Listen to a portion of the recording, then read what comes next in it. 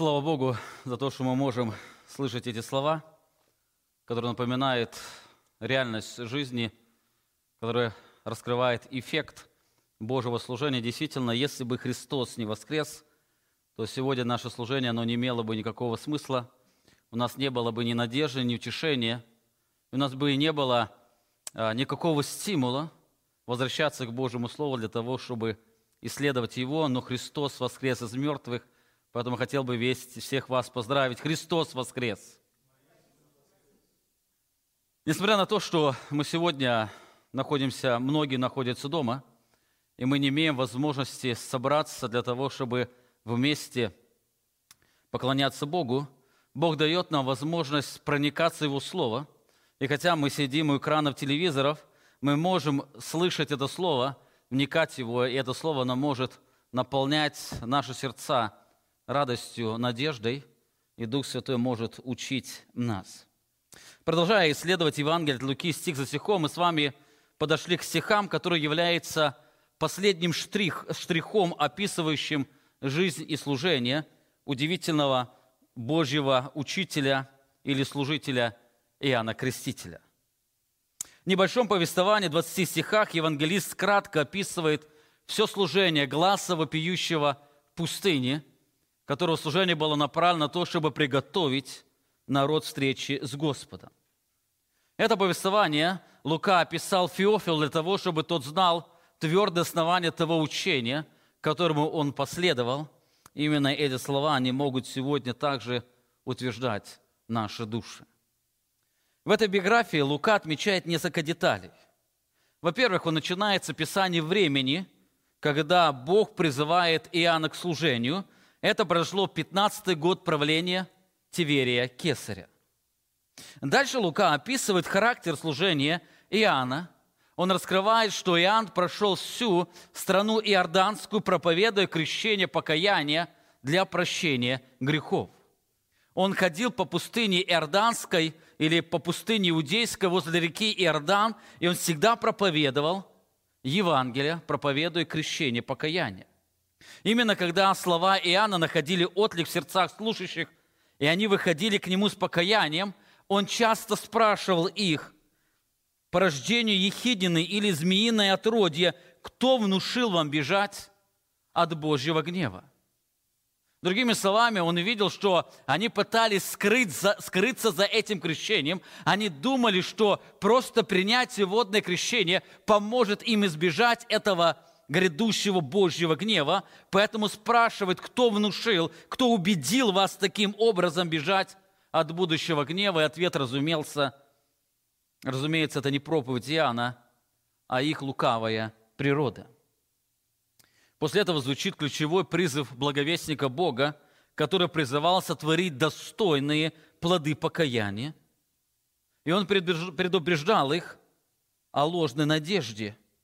И он говорит о том, чтобы они не думали, что они могут быть спасены за какие-то свои заслуги или заслуги своих предков. Для того, чтобы получить прощение грехов, для того, чтобы пережить спасение, они должны были встретиться с милосердным посещением Бога. Слушая слова Иоанна, народ спрашивал, что нам делать? Другими словами, какие плоды они должны сотворить? Что это за достойные плоды покаяния или истинные плоды покаяния, которые раскрывают именно истинные изменения сердца? Это приводило к наставлению учителя, в котором он раскрывал, что измененное сердце, оно обязательно будет производить определенные плоды, и на некоторые эти плоды он указывал. Так, смотря на все служение Божьего пророка, в сознании людей возникал вопрос: не Христос ли он? На что Иоанн отвечал, что грядущий или Христос намного превосходнее, сильнее и величественнее его. Он не Христос, он не пророк, он не Илья, он глас вопиющего в пустыне. Его служение, оно настолько ограничено, или величие Христа настолько величественней, превосходней, что он даже недостоин совершать самую незначительную работу для своего господина. Иоанн хорошо понимал, что он может только приглашать людей к покаянию, но только грядущий может даровать данное покаяние. Он может только проповедовать о прощении грехов, но грядущий имеет власть прощать грехи. Он может провозглашать о спасении, но только грядущий может спасать. После описания этого удивительного контраста, о котором Иоанн неоднократно раскрывал, Лука указывает, что служение Иоанна закончилось трагически. Лука описывает последние штрихи его служения. Именно эти стихи станут текстом нашего исследования. Лука 3 глава, 18 стих сказано: «Многое и другое благовествовал он народу, поучая его». Ирод же, четвертовластник, обличаемый от него за Иродиаду, жену брата своего, и за все, что сделал Ирод худого, прибавил ко всему прочему и то, что заключил Иоанна в темницу. Этими словами Лука заканчивает описание служения Иоанна. То, что здесь сказано, оно не является чем-то странным или необычным. Иоанн пережил судьбу, которую пережили большинство Божьих пророков. Он пережил то, что в разной форме переживают все христиане. Апостол Павел писал Тимофею, что стремление к благочестию, оно будет приводить людей к гонениям. На закате своей жизни он пишет Тимофею во втором послании, 3 главе, 12 стих: «Да и все, желающие жить благочестиво во Христе Иисусе, будут гонимы». Заметьте, здесь нет повеления, но здесь констатация факта. Он раскрывает, что все те люди, кто страстно будет стремиться к истинному благочестию именно во Христе Иисусе, они будут гонимы или будут преследуемы.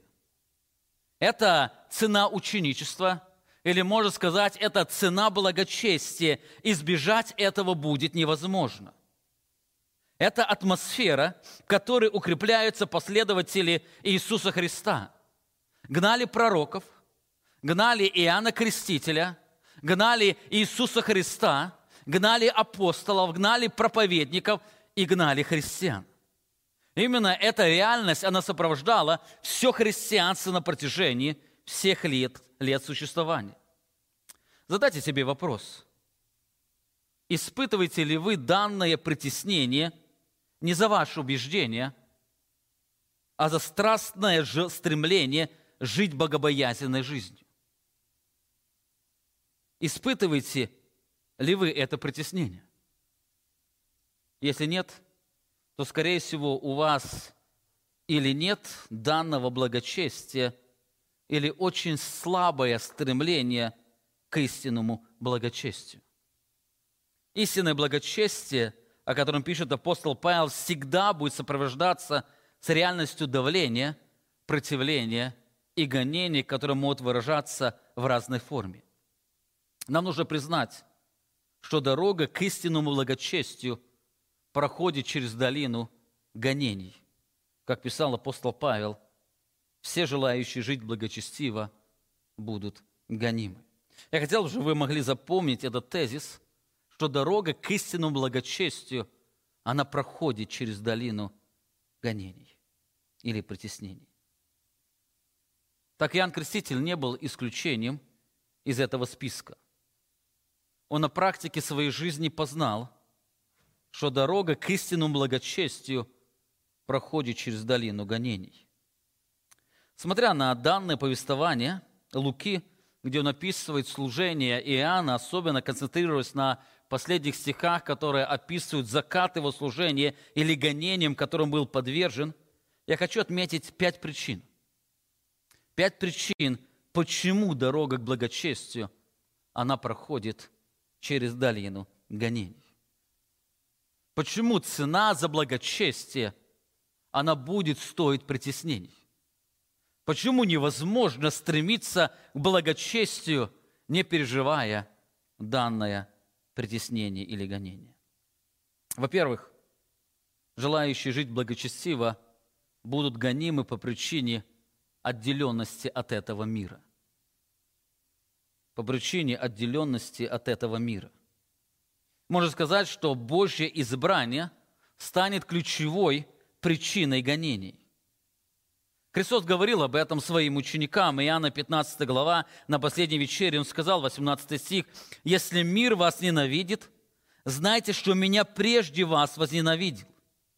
Если бы вы были от мира, то мир любил бы свое. Но как вы не от мира, но я избрал вас от мира, потому ненавидит вас мир».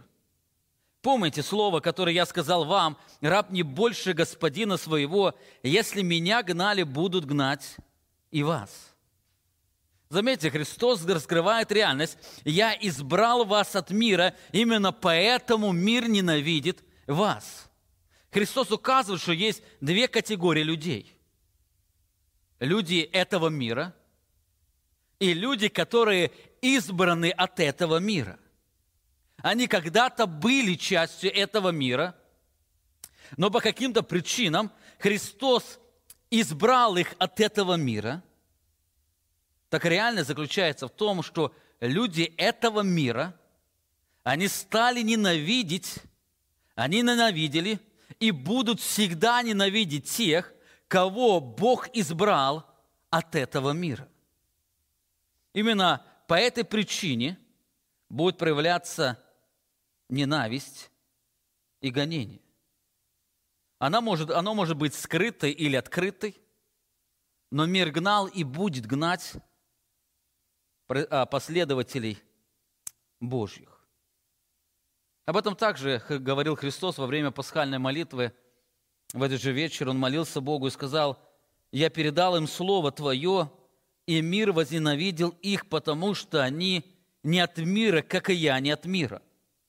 Не молю, чтобы Ты взял их из мира, но чтобы сохранил их от зла. Они не от мира, как я не от мира». Здесь опять Христос раскрывает эту реальность о том, что христиане, живущие в этом мире, они будут ненавидимы точно так же, как ненавидели Христа. Если они соединились со Христом, то раз мир ненавидел Христа, то он будет и ненавидеть последователей Христа, потому что в них отражается образ Христа. Вы знаете, сегодня мир не изменился. Он сегодня остается таким же, как был 2000 лет назад.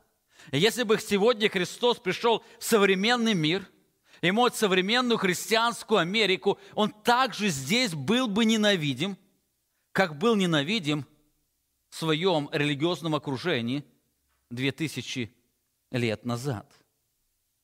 И одна из причин в том, что он не от этого мира. Если был бы от мира, мир бы любил его, но так как он не от мира, мир ненавидит его.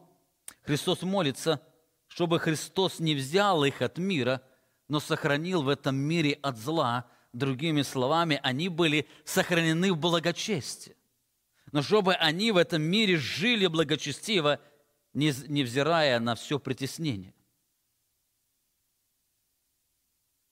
Того, кого касается призыв Христа, тот по причине соединения со Христом отделяется от этого мира, поэтому сразу становится ненавистным для него. Именно об этом пишет апостол Павел Тимофею. Посмотрите еще раз на эти слова. «Да и все желающие жить благочестиво во Христе Иисусе будут гонимы». Заметьте, он не просто говорит, что все желающие жить благочестиво, но добавляет «жить благочестиво во Христе Иисусе». Вы знаете, можно стремиться к благочестию, и мир будет любить вас. Например, апостол Павел до обращения. Он сам о себе пишет, что он был по праведности законной непорочен. И в это время он был любим этим миром.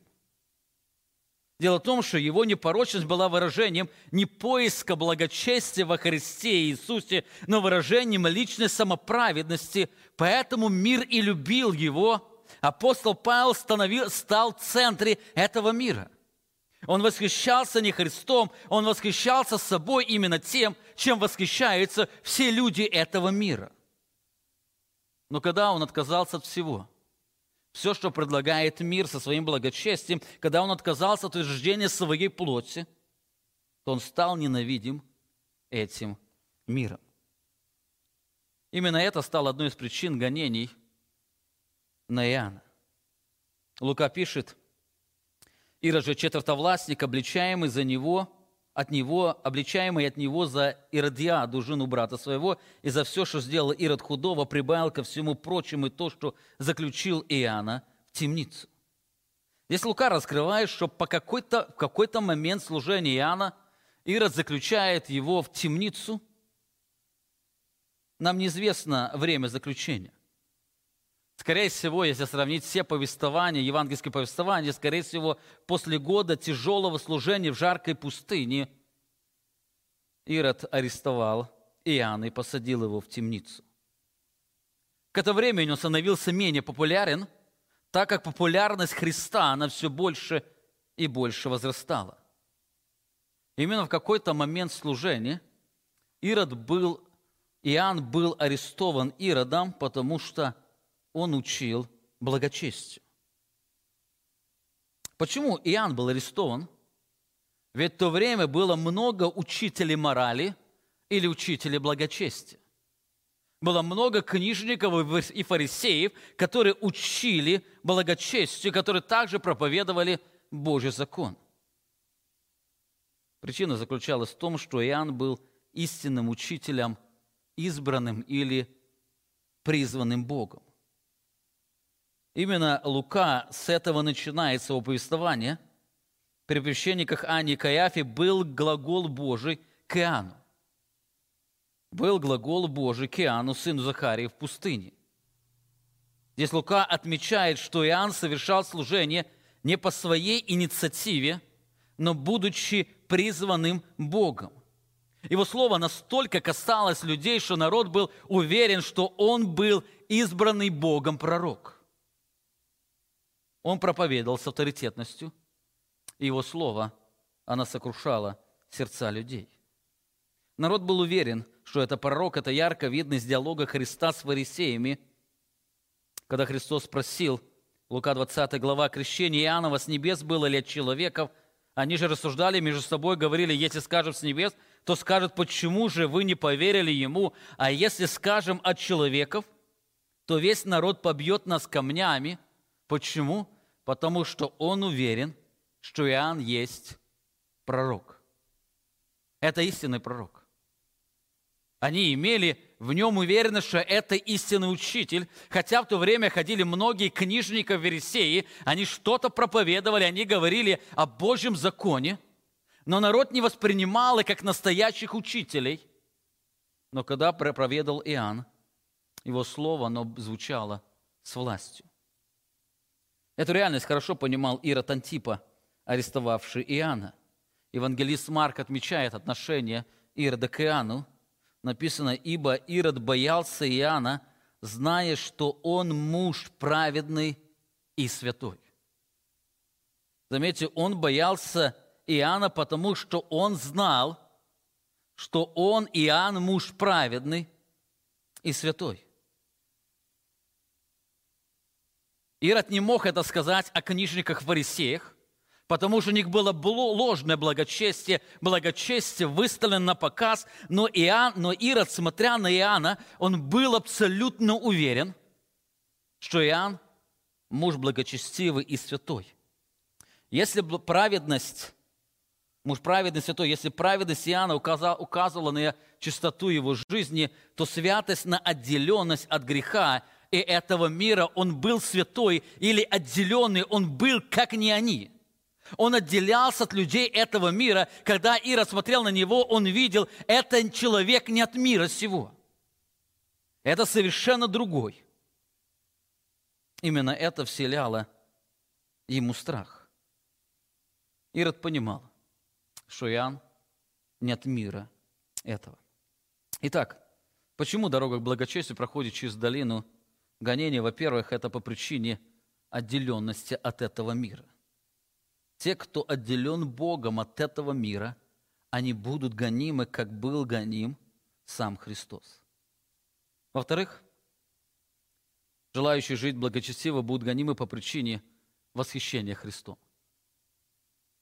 Это является еще одной из причин ненависти этого мира. Дело в том, что люди, стремящиеся к благочестию во Христе, восхищены совершенно другим, чем восхищен этот мир.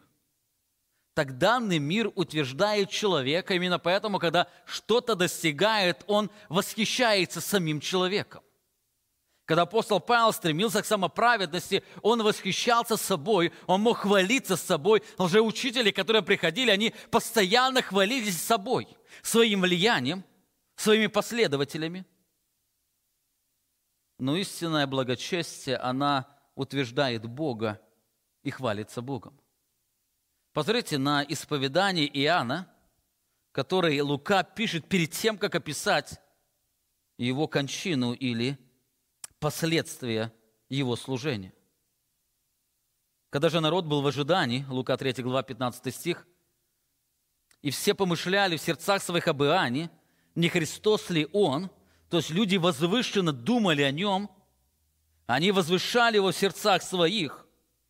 И Иоанн всем отвечал: «Я крещу вас водой, но идет сильнейший меня, у которого я недостоин развязать ремень обуви. Он будет крестить вас Духом Святым и огнем».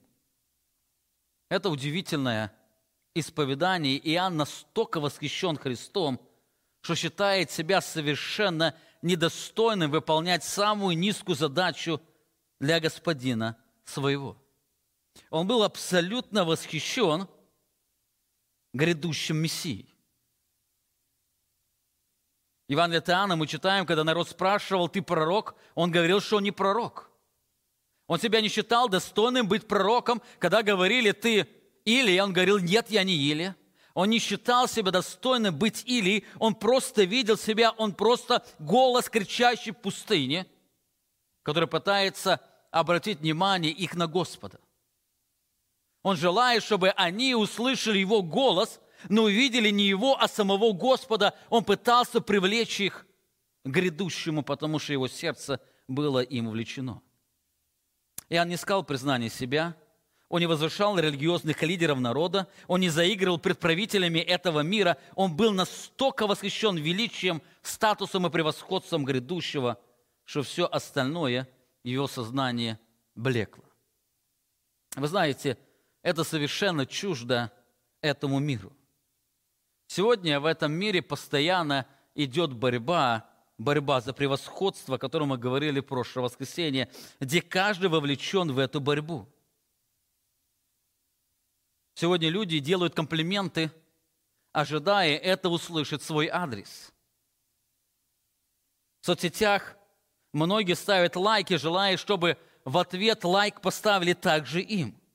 Люди сегодня оценивают себя по количеству просмотров. Люди негодуют, когда кто-то критикует их, испытывают внутреннее огорчение, когда кто-то ставит им дизлайк. Это реальность совершенного мира. Люди проводят много времени в социальных сетях, ища своего призвания.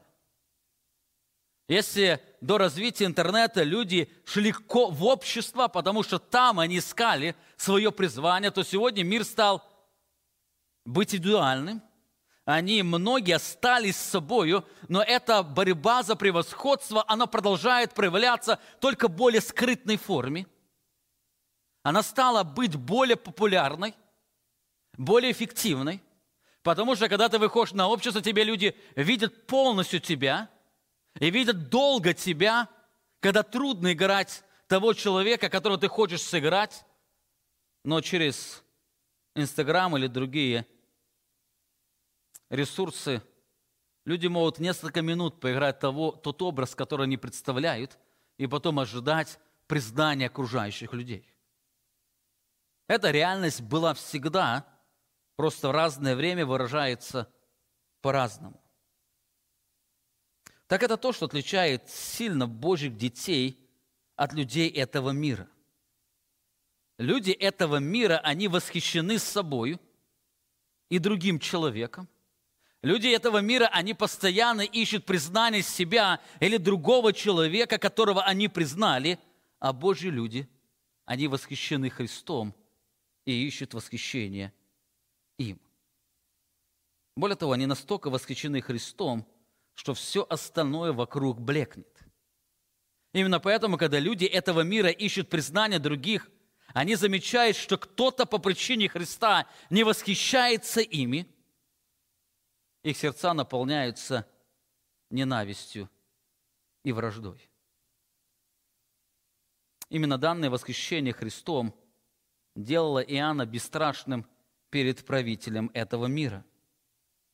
Лука пишет о нем: «Ирод же четвертовластник, обличаемый от него за Иродиаду, жену брата своего, и за все, что сделал Ирод худого, прибавил ко всему прочему и то, что заключил Иоанна в темницу».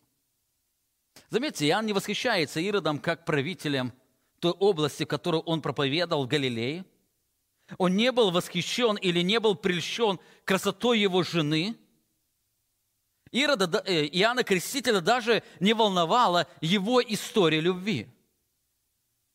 Дело в том, что если будете читать историю Ирода Антипы, то вы заметите, что первый брак Ирода был не по любви, а политический. То ли это было решением кого-то, то ли каким-то его решением, но ради политики или ради того, чтобы его область процветала, ему пришлось вступить в брак, в который не было любви. Он женился на дочери правителя Аравии. Но со временем, посещая Рим, он встретил настоящую любовь в свое сердце. Когда он увидел, он стал добиваться ее. Ради нее он развелся с первой женой, не побоявшись гнева ее отца, за что ему пришлось очень дорого заплатить. Дело в том, что разгневанный царь Аравии, он уничтожил все войско царя Ирода и убил бы его самого, если бы ему не помогло, если туда в конфликт не мешались римские войска. В мире восхищается такой любовью, такой отверженной, жертвенной любовью. Эта история стала бы в основу сегодня современной мелодрамы, где люди одобряли бы данный поступок любви. Многие бы люди сопереживали бы данному человеку, кто-то бы поддерживал это решение о том, что он оставил то, что не волновало его сердце, и сражался за свою любовь.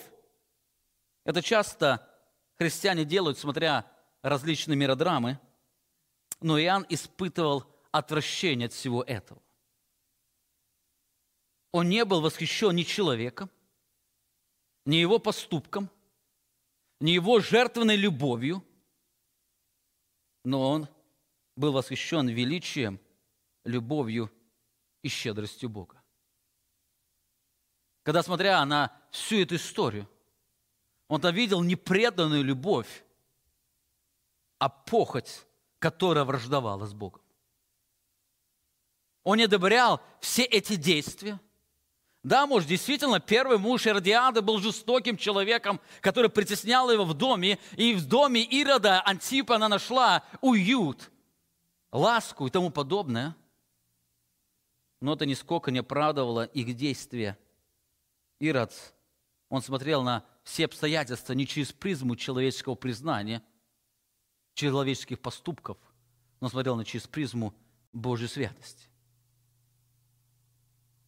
Именно это стало причиной, которая повергла его гонению. Вы знаете, самое, что больше мешает нам стремиться к благочестию, это не наши греховные дела.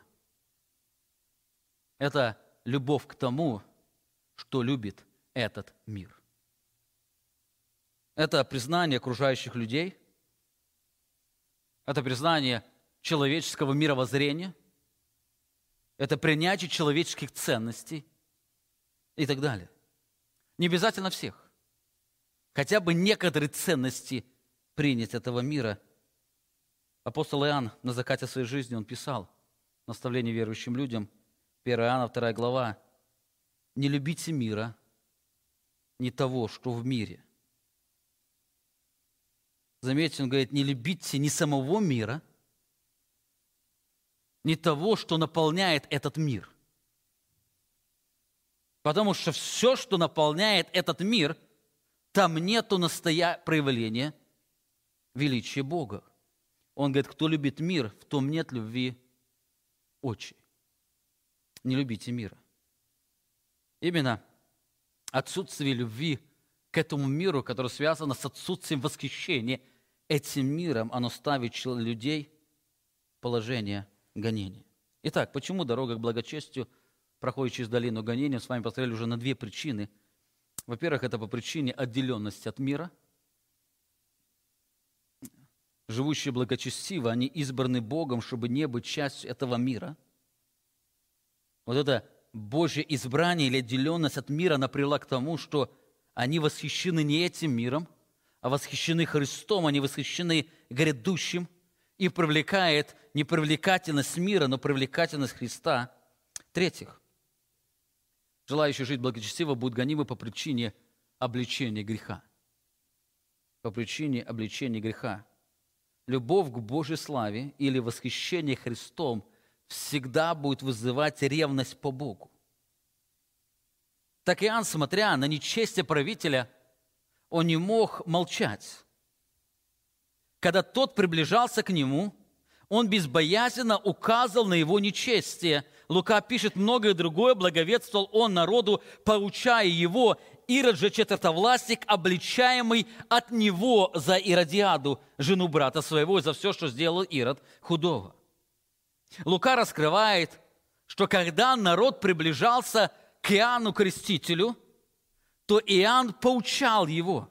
Написано, другое благовествовал он народу, поучая его. Глагол «поучая» говорит, что он увещевал, учил или побуждал их к истинным плодам благочестия или достойным плодам покаяния.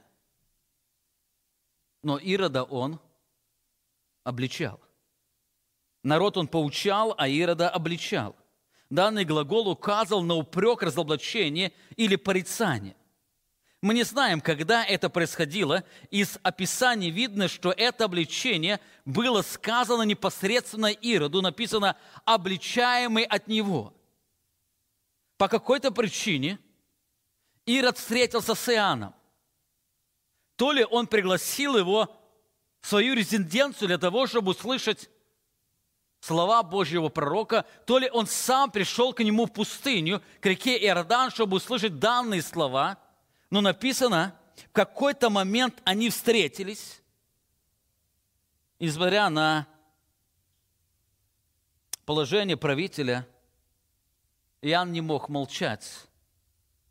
Он упрекал или порицал правителя за худое, которое он сделал. Из Евангелия от Марка можно предположить, что они встречались неоднократно, и тогда Иоанн обличал его.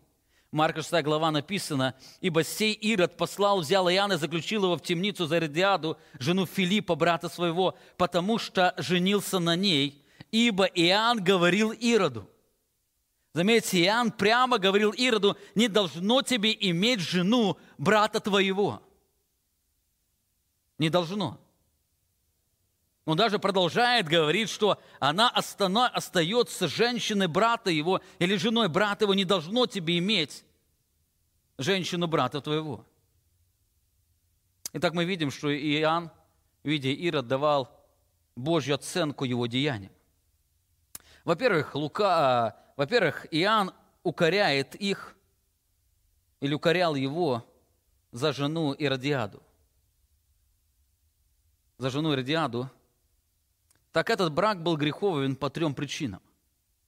Во-первых, Ирод Антипа и Иродиада, они оставили прежние браки, чтобы вступить в этот брак. Иродиада уже была замужем за Филиппа. Ирод был женат на дочери царя Аравии. Но для того, чтобы вступить в этот брак, им нужно было разрушить предыдущие браки. Так этот брак привел к 2 разводам. Во-вторых, она была замужем на его единокровном брате Филиппе. Когда Ирод Антипа посетил Рим, где находился его брат с женою, он соблазнил ее и увел от своего брата. Он украл жену, соблазнив ее. Более того, Иродиада была дочерью другого единокровного брата Ариставула. Таким образом, Иродиада приходилась племянницей Ироду Антипы. Таким образом, этот брак был мерзостью пред Богом, потому что был кровосмесительным. Это мерзость пред Богом. Он обличал Ирода за то, что он взял жену брата. Во-вторых, Иоанн обличал не только за нечистый брак, но также за многое другое, что делал он плохого или худого. Лука отмечает: Ирод же четвероластник, обличаемый от него за Иродиаду, жену брата своего, и за все, что делал Ирод худого. По-видимому, жизнь Ирода характеризовалась порочным образом жизни. Он был развратным, бесстыдным, властолюбивым, гордым и похотливым человеком. Так Иоанн был для него как свет, освещающий то, что он пытался скрыть. Так если народ Иоанн публично увещевал, то начальствующего Ирода он упрекал или обличал при всех. Подумайте, неужели Ирод был грешнее народа? Совершенно нет. Дело в том, что, будучи правителем, он был большим соблазном для народа. Многие смотрели на него и оправдывали свои поступки. Из Евангелия от Марка мы узнаем, что в Иоанне было нечто, что по-особому тянуло нечестивого царя к нему. По-видимому, он неоднократно приходил к нему в пустыне, чтобы послушать. Когда он заключил его в темницу, то периодически приходил к нему и, написано, с удовольствием слушал его. Он даже был готов в некоторых моментах повиноваться ему. Евангелист Марк описывает об этом, 20 стих 6 главы. «Ибо Ирод боялся Иоанна, зная, что он муж праведный и святой, и берег его, многое делал, слушаясь его». И написано: «и с удовольствием слушал его». Заметьте, это удивительная картина. Ирод, он не против Божьего пророка. Он даже не против проповеди Божьего пророка. Он не против был советов Божьего пророка. Он приходил, он с удовольствием слушал его повествование о Боге, о Мессии, о грядущем царе, о грядущем царстве. Более того, он даже спрашивался у него советов и слушался его, как мудрого человека. Но когда Иоанн обличал его, сердце наполнялось ненавистью. Он знал, что он муж праведный, святой, ему нравились его проповеди, но он сильно противился его обличению. Единственное, для чего Иоанн посадил его в темницу, чтобы тот не обличал его за грех. Или другими словами, чтобы тот не выводил на свет то, что было глубоко спрятано в его сердце. Так апостол Павел призывал не только убегать нечестия, но убеждал верующих людей также обличать делающих беззаконие. Ефесянам 5 глава 11 стих сказано: «И не участвуйте в бесплодных делах тьмы, но и обличайте, ибо о том, что они делают тайно, стыдно и говорить». Именно когда начинаются обнажаться человеческие дела, они производят противление. Вы можете говорить людям о Боге, и они будут вас слушать. Вы можете им проповедовать христианскую мораль, и люди не будут противиться. Но когда вы начнете обличать и грех, вы сразу встретите противление и давление. Люди не любят обличения. Люди не любят обличения. Вы можете посмотреть на свои семьи. Вы детям много можете говорить, как правильно жить, и они вас будут слушаться. Но как только вы начнете им говорить, что они здесь конкретно неправильно поступают и грешат, то сразу начнете сталкиваться с противлением. Вы можете, супруги, с друг другом разговаривать и говорить о христианской жизни, о морали, рассуждать о Божьем Слове, и будет нормально. Но только когда кто-то, прямо говорит, то, что ты делаешь, это является грехом, обличать, то сразу вы начнете сталкиваться с противлением. Это природа людей этого мира. Но так как любящий благочестие, стремящийся к нему, не может терпеть дела беззакония, то из-за его обличения он повергается гонениям. Иногда это обличение бывает молчаливым, но оно несет уже огорчение и притеснение людям. Вы можете с кем-то собраться, с вашими друзьями, знакомыми или с кем-то по работе, и когда они начнут выпивать, и они увидят о том, что вы это не делаете, они сразу почувствуют какое-то огорчение или внутреннюю неприязнь, потому что не одобряется то, что они делают. Об этом апостол Петр писал в своем послании, описывая реальность мира и притеснения, которые переживали верующие люди. 1 Петра 4 глава сказано: «Ибо довольно, что вы в прежнее время жили, поступали по воле языческой, предаваясь нечистотам, похотям, мужеложеству, скотоложеству, помыслам, пьянству, излишеству в пище и питье и нелепому идолослужению. Почему они и дивятся, что вы не участвуете с ними в том же распутстве, написано, и злословят вас».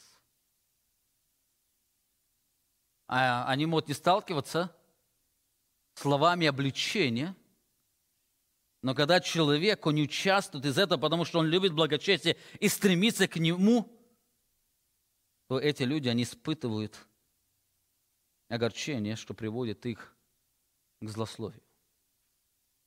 Итак, с вами посмотрели уже на 3 причины, почему дорога к благочестию проходит через долину гонений. Во-первых, она связана от отделенности от этого мира. Люди по причине Божьего призвания они делены. Во-вторых, они имеют совершенно другое восхищение. Они восхищены не людьми этого мира, они ищут не восхищение собою, но их сердце восхищается Христом, который настолько превосходит все это земное, что весь мир этот блекнет со всей своей красотой. В-третьих, они настолько восхищаются Христом и Его славой, что по причине ревности по Божьей славе они обличают проявление греха. Это обличение бывает как активным, так же и пассивным. В-четвертых, желающие жить благочестиво будут гонимы по причине разрушения человеческой значимости. Все эти 3 вещи, когда человек отделен Богом, и он увидел Божью славу, восхищается Божьей славой, его жизнь, она обличает людей, живущих во грехе, она приводит к 4-й, именно вот эта жизнь, она разрушает человеческую значимость. Подумайте, если мир любит грех, то почему ему противиться обличению? Если мир любит грех. Я встречал людей, которые мне пытались доказать о том, что они, ДВРовцы, дети верующих родителей, они пытались доказать о том, что пить или курить – это нормально для христиан. Но когда я спрашивал, давай покури при мне или выпей при мне, то сразу вижу, заерзал, неловко как-то стало. Не могу как-то. Стыдно. Стыдно? А чего стыдно? Стыдно от греха обычно бывает. Но люди начинают по-другому вести. Если любишь грех, то почему ты не безразличен к обличению? Если Ирод был безразличен к Божьей праведности, то почему он арестовал Иоанна за то, что он обличал его? Для этого есть причина. Дело в том, что истинное обличение проникает глубоко в человеческое сердце, раскрывая истинную его сущность. Именно когда человек соприкасается со святым, у него начинает разрушаться самозначимость. Но так как он ценен в своих глазах, он пытается избавиться от этого света, который его освещает. Вот представьте себе картину. Человек, он был одет, он где-то шел и нечаянно вымазался, и он не знал, что он вымазан. И вдруг он заходит в помещение, где начинает свет освещать его, и вдруг он видит, что он грязный. Ему неловко, неудобно становится, что он в этот момент пытается сделать. Найти темное место там, где он был бы не виден, чтобы другие не видели. Именно когда люди соприкасаются с чем-то святым, это святые люди своим светом освещают его истинное состояние, и люди пытаются избавиться от этого света. Именно поэтому в послании к Римлянам написано, что делающие такие беззакония не только знают, что за них будет иметь последствия, но также и делающих одобряют. Они хотят, чтобы все в округе были такими, чтобы не видеть своей нечистоты. Посмотрите на реакцию Ирода. Ирод же четверовластник, обличаемый от него за Иродиаду, жену брата своего, и за все, что сделал Ирод худого, прибавил ко всему прочему и то, что заключил Иоанна в темницу. По причине обличения Иоанн был заключен в темницу. Впоследствии мы узнаем, он был казнен. Иосиф Флавий указывает, что Иоанн был посажен в темницу в крепости Махерон, которая находилась к востоку от Мертвого моря. Археологи в той местности обнаружили в этой крепости глубокую яму. В ней было много мест, где узников приковывали к стенам. Сюда не проникал естественный свет, дышать приходилось лишь сырым, затхлым воздухом. Так здесь Иоанн находился в заключении около года, пока его не казнили. Почему он заключил его в темницу? Чтобы этот свет обличения не раскрывал реальность его жизни. Если Ирод был правителем Рима, где нечестие было нормой, то почему он был арестован? Почему он арестовал Иоанна? За его нечестие Рим бы не осудил бы его. Он в Риме увел жену от брата своего. Несмотря на влияние другого брата в Риме, они ничего не могли сделать, потому что это было нормой. Так сражайся за любовь. Кто сильнее, красивее, добрее, тот и побеждает. Но в этот момент он арестовывает Иоанна.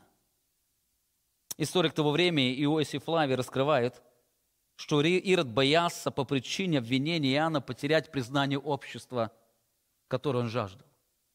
Он пишет: «Теперь, когда многие люди толпами приходили к нему, будучи глубоко взволнованы тем, о чем он говорил, Ирод боялся, как бы это огромное влияние Иоанна на людей не привело к усилению его власти и не возникла угроза мятежа. Поэтому решил, что лучше будет убить Иоанна, чтобы предотвратить любые неприятности, которые тот мог причинить». Хотя Иоанн не пытался делать восстание, он никогда не слышал слов Иоанна, который призывал их от чего-то отвернуться, против чего-то восстать. Ирод увидел в нем угрозу. Эта угроза была в том, что когда Ирод встречался с ним, соприкасался с ним, освещались его дела беззаконные, что порочило его среди людей. Вы знаете, как бы люди не любили грех, когда они испытывают или слушают рассказы о порочном человеке, они переживают особое отвращение или ощущение злобы или ненависти. Как бы люди не жили в нечести, но если их нечестие выставить на пьедестал, они будут испытывать определенный стыд, потому что разрушается их значимость.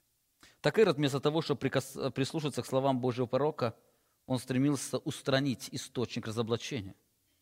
Он боялся за свою репутацию, боялся за свое влияние. Слово Божьего пророка производило в нем стыд. Марк раскрывает, что эти слова настолько были обличительны, что разрывали сердце нечестивой Иродиады. Марк описывает: Иродиада же, злобясь на него, желала убить его, но не могла. Вы знаете, как человек не любил бы беззакония, соприкасаясь с обличением благочестивого человека, он будет переживать стыд. Когда нечестивый обличает нечестивого, это обличение часто воспринимается как шутка или издевка. Но когда обличает праведник, то сердце наполняется стыдом. Когда фарисеи обличали, люди все смотрели так, сквозь пальцы, потому что он был таким же, как они. Но когда обличал Иоанн, муж праведный, святой, не безгрешный, но человек, стремящийся к святости, они переживали стыд. Так можно сказать, что грех скрывает нечестие, или обличение, или свет скрывает нечестие, порочность человеческого сердца. Пока человек находится во тьме, он чувствует себя удобно, но когда свет Божий начинает освещать его сердце, оно противится ему, потому что обнажается вся его нагота и греховность. Христос говорил об этом Никодиму, 3 глава, 19 стих Иоанна. Суть же состоит в том, что свет пришел в мир, заметьте, но люди более возлюбили тьму, нежели свет. Почему? Потому что дела их были злы. Ибо всякий, делающий зло, ненавидит свет и не идет к свету. Почему? Чтобы не обличились дела его, потому что они злы. А поступающий по правде, он идет к свету, дабы явны были дела его, потому что они в Боге соделаны. Это реальность всех людей. Люди не идут ко свету, потому что свет начинает освещать их сердце, и через этот свет освещаются их беззаконные дела, поэтому они ненавидят этот свет. Они убегают от этого света. Именно поэтому, когда праведник обличает, его обличение как свет озаряет эту реальность. Когда нечестивый обличает, он как бы темным светом освещает темного человека, что там ничего не видно. Его слова ничего не производят, но слова праведника, они производят разоблачение. Именно эта реальность ставит человека на путь борьбы притеснений. Эта реальность объясняет причину отсутствия дружбы верующего человека с неверующим. Дело в том, что неверующий человек неуютно чувствует себя в кругу человека, любящего благочестие. Он как яркий свет освещает порочность его сердца. Именно поэтому неверующий человек будет пытаться избавиться от дружбы с верующим человеком. Ему будет неуютно находиться там. Несмотря на это, сегодня многие неверующие люди очень уютно чувствуют с верующими людьми. Почему это происходит? Ответ один. Скорее тот, кто называет себя верующим, он не излучает свет стремления к благочестию. Желающие жить истинным благочестием во Христе Иисусе, они будут ненавидимы, потому что они будут скрывать греховность человеческого сердца. Там не будет близкой дружбы. Не просто благочестивый уйдет, нечестивые будут убегать от него или пытаться избавиться от его обличений. Но если они тянутся, стремятся, там что-то не то с благочестием. Более того, неверующие люди, к сожалению, сегодня стали уютно чувствовать себя в церкви. Это связано с тем, что многие верующие люди перестали любить благочестие, стремиться к нему. Апостол Павел писал, что желающие жить благочестиво будут гонимы. В другом месте он раскрывает, что неверующие люди неуютно должны чувствовать себя в Божьем доме. Послание к Коринфянам, первом послании, 14 главе, 24 стихе он пишет: «И когда все пророчествуют, и войдет кто неверующий или не знающий, то он всеми обличается, всеми судится».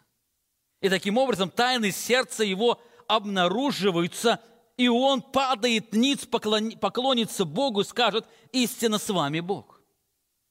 Заметьте, когда он приходит, он начинает сразу себя неуютно чувствовать, потому что в этом месте он всеми обличается и всеми судится. Он как бы вошел там, где светит свет. И в этом свете озаряется его нечистота, и он падает ниц. Обнаруживается состояние его сердца, и он понимает, здесь Божий свет освещает эту реальность. сожалению, по какой-то причине бывают моменты и в нашей жизни, когда мы становимся не гонимыми, но гонителями. В истории церкви были много времен, когда церковь гнала своих же верующих людей. Конечно, все гонение, оно прикрывалось богословием, Писанием. Но если посмотреть на истинную причину этих гонений, она заключалась в нечистоте.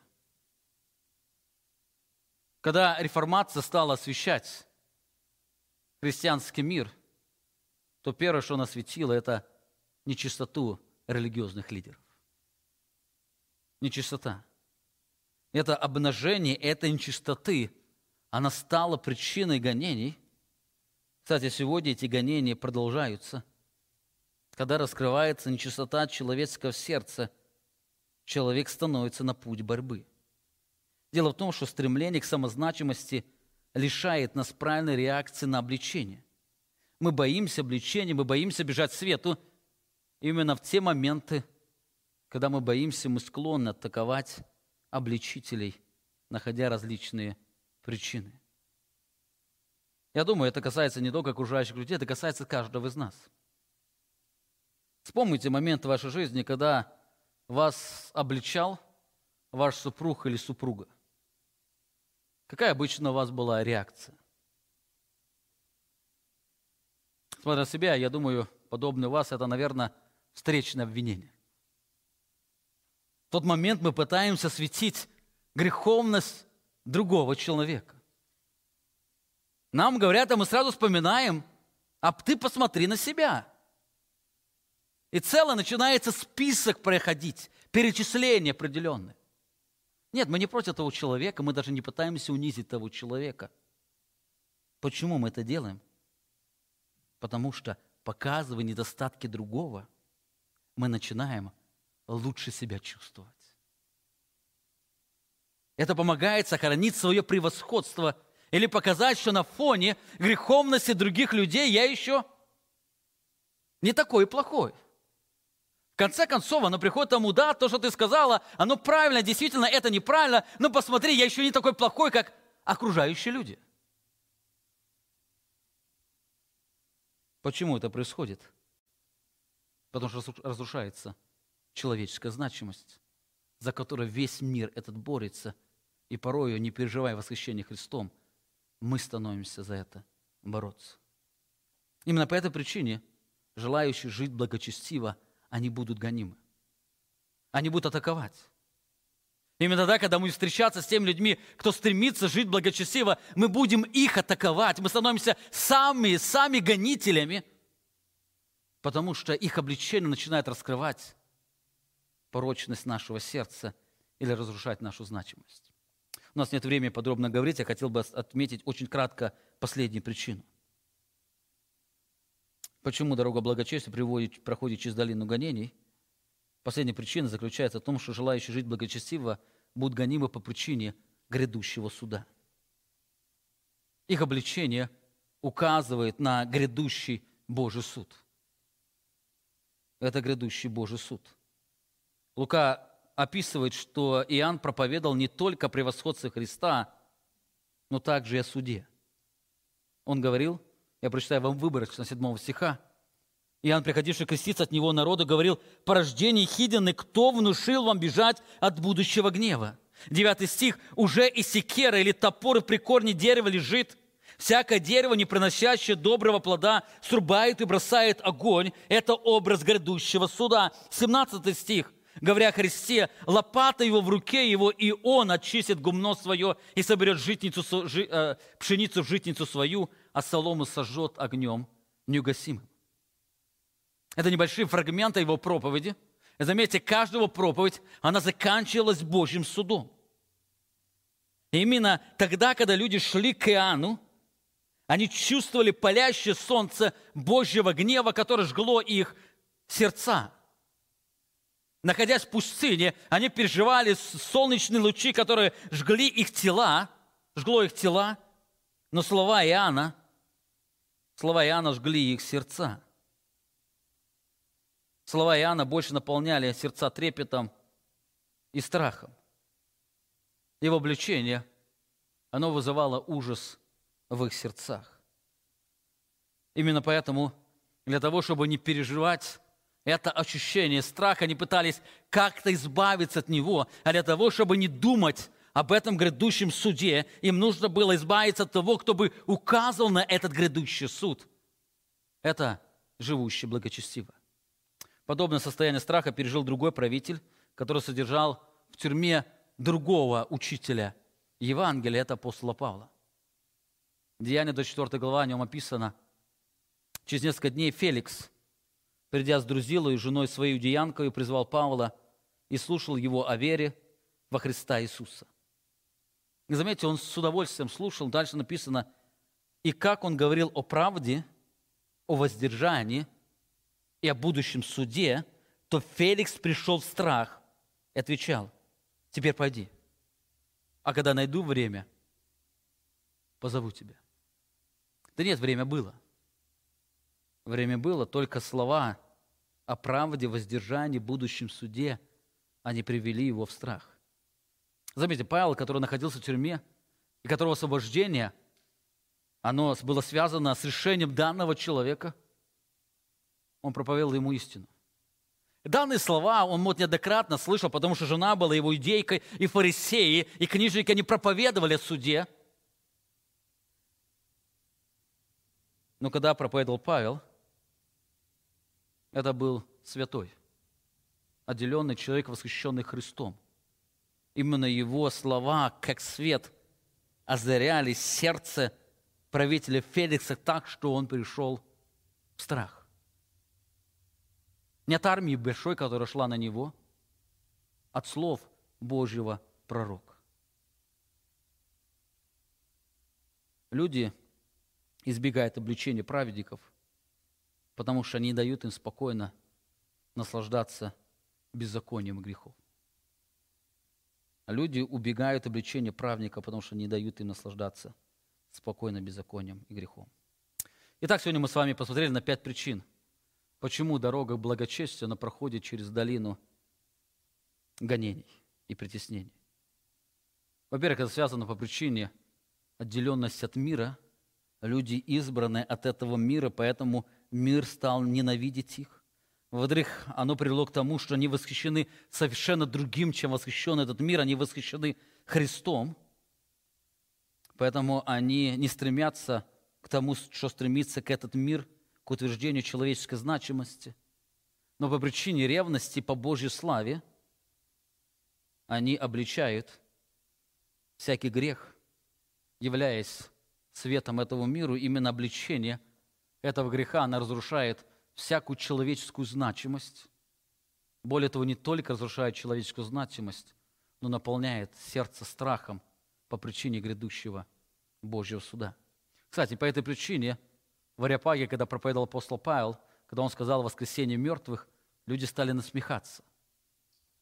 Но там Лука пишет, он не просто сказал воскресение мертвых, он сказал о Божьем грядущем суде, и что Бог доказал или дал доказательство, что Он будет судить посредством определенного им мужа, которого воскресил из мертвых. Именно эти слова, они произвели в них страх и ужас. Помните, хотя не каждый день мы будем сталкиваться с таким отношением, притеснением и гонений, данная реальность будет периодически встречаться на нашем пути. Если вы любите благочестие и стремитесь к нему, то вы не только испытаете удивительную радость в Боге, но также и столкнетесь с сопротивлением греховного мира. Иногда вы даже соприкоснетесь с сопротивлением близких вам людей. Это цена ученичества, это дорога к благочестию. Апостол Павел пишет, да и все, желающие жить благочестиво во Христе Иисусе, будут гонимы. Задайте себе вопрос. Знаете ли вы радость благочестия, который приносит вам горечь гонений? Если да, то пусть эти слова утешат вас, потому что дорога благочестию, она ведет через долину притеснений и гонений. Если вы не вкусили, не познали эту горечь, то посмотрите свое сердце. Живет ли она истинным почитанием Бога и трепетом перед Ним? Помните, дорога к истинному благочестию проходит через долину гонений. Аминь. Помолимся. Дорогой непостижимый, славный Бог, Ты сегодня даровал нам это время, когда мы могли соприкасаться с Твоим Словом. Оно раскрывало нам реальность этого мира, реальность, которую пережили Твои пророки, реальность, которую пережил Твой Сын, реальность, которую переживают Твои усыновленные дети. Ты сегодня раскрывал о том, что дорога к благочестию, она проходит через долину страданий и гонений. И все, кто желает жить благочестиво в Твоем Сыне, они будут гонимы. Ты сегодня научи нас правильно воспринимать эту реальность, чтобы в этой реальности мы могли радоваться в Тебе. Даруй нам понимать этих людей, которые гонят нас, что их притеснение, оно связано с порочностью их сердца, которое раскрывается Твоим светом через жизнь Твоих детей. Ты благослови нас. Ты знаешь, в нашей жизни мы не только переживаем это гонение, но часто мы становимся сами гонителями, когда пытаемся скрыть или отстоять свою значимость. Ты освободи нас от этой ненужной борьбы. Даруй нам признать эту реальность. Когда мы встречаемся с обличением, нам принимать эти обличения. Когда мы встречаемся со злом, мы могли без страха освещать это зло, понимая, что мы не от мира, но мы избраны Тобой для того, чтобы сиять Твоим светом, наш вечный Царь и Бог. Аминь.